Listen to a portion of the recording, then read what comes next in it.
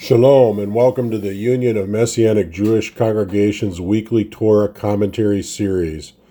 I'm Rabbi Isaac Roussel from Congregation Sarah Avraham in Ann Arbor, Michigan. This week we're discussing Parshat Vayechel Pekudei. Our text begins in Exodus 35:1. Many years ago, when I was a much younger man, I was earnestly seeking God's will for my vocation. I was in the middle of a master's program in chemistry, but wasn't sure that it was what he wanted me to do. After much prayer, I got an undeniably clear answer to finish my degree. I obediently finished, and 2 years later, I again began seeking for what was next. I agonized in prayer for weeks. I can remember praying about this as I was driving to my mother's house one Sunday, and God said to me again, undeniably, "Do what you want." I was stunned. Did I hear wrong? Why would he say that? I wanted some direction, to know that I was on the right path. I began to wonder if I had just heard wrongly. But then a week later, I was praying with a gifted friend of mine, whom I had said nothing about this to, and she said to me, "I see God laying roses in your path, but which one to pick up is up to you." I was absolutely verblüffed. I couldn't believe my ears. To top matters off, a week later I was on a personal prayer retreat and happened upon the text of Elisha's encounter with the woman who had built a room to stay in when he passed through. He asked her, "What can I do for you in return?" She replies, "I have no son."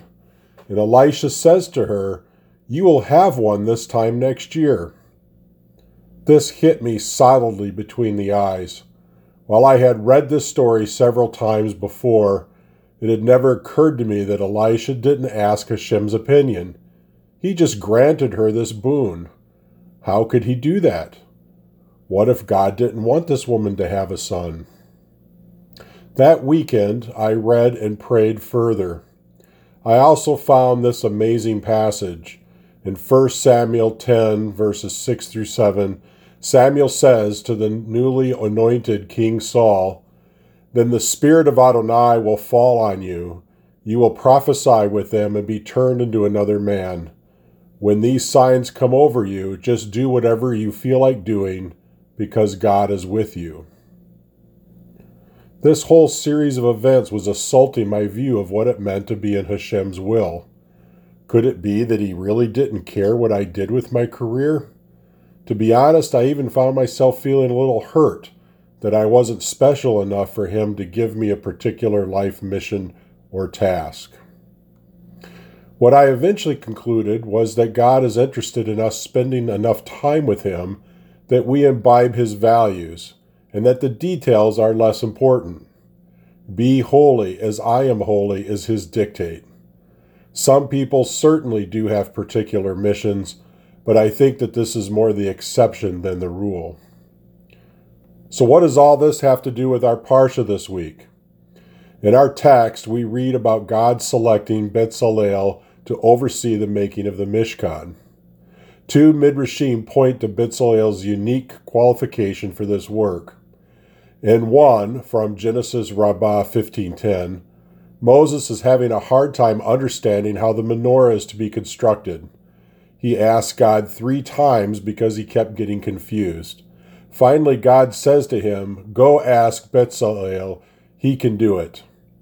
Moses is astonished that Bezalel easily fabricates the menorah.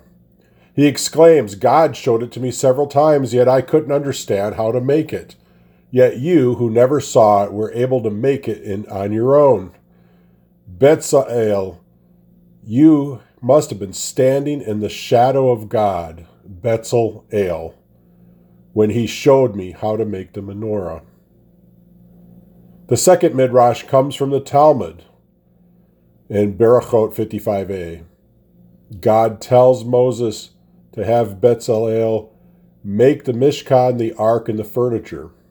Moses, however, reverses the order when he tells him furniture, ark, and Mishkan. But Bezalel says, Moses, one usually builds the house and then its furnishings.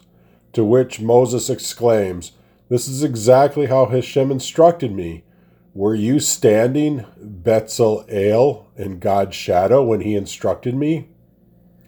The implication here is that Bezalel, whose name literally means in God's shadow, was attuned enough to God that he knew what God really wanted. My conclusion from my own experience in seeking Hashem's will is that we are all called to be Bezalel in God's shadow.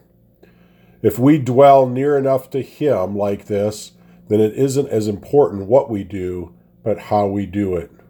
Are we exhibiting the same love and compassion as God does? Do we see the world as something worthy of love and redemption as He does? Do we seek to bring justice to the world each in our own way?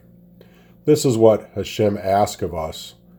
We can bring Hashem's shadow, so to speak, into anything that we choose to do. It could be as a homemaker, a teacher, an engineer, a janitor, or even as a rabbi. We need this now more than ever in our highly polarized society, and especially during the current health crisis unfolding across the world. And this is exactly what we see Yeshua doing throughout his earthly life. He dwells constantly in God's shadow through a life of secluded prayer and study of the Scriptures. He declares, I tell you that the Son cannot do anything on his own, but only what he sees the Father doing. And yet we see him healing people and forgiving people without stopping to seek God's will. I used to think that this was because he was not only human but also divine, but now I think it has more to do with him constantly dwelling in Hashem's shadow. May we seek to be attuned enough to our Father that we imbibe his values and perspectives. May we seek to dwell in his shadow through prayer and study. Then we could truly do what is at hand, for his Spirit will be upon us. Shabbat Shalom. This is Rabbi Isaac Roussel signing off and wishing you a Shabbat Shalom. For more commentaries like this one, visit umjc.org/commentaries.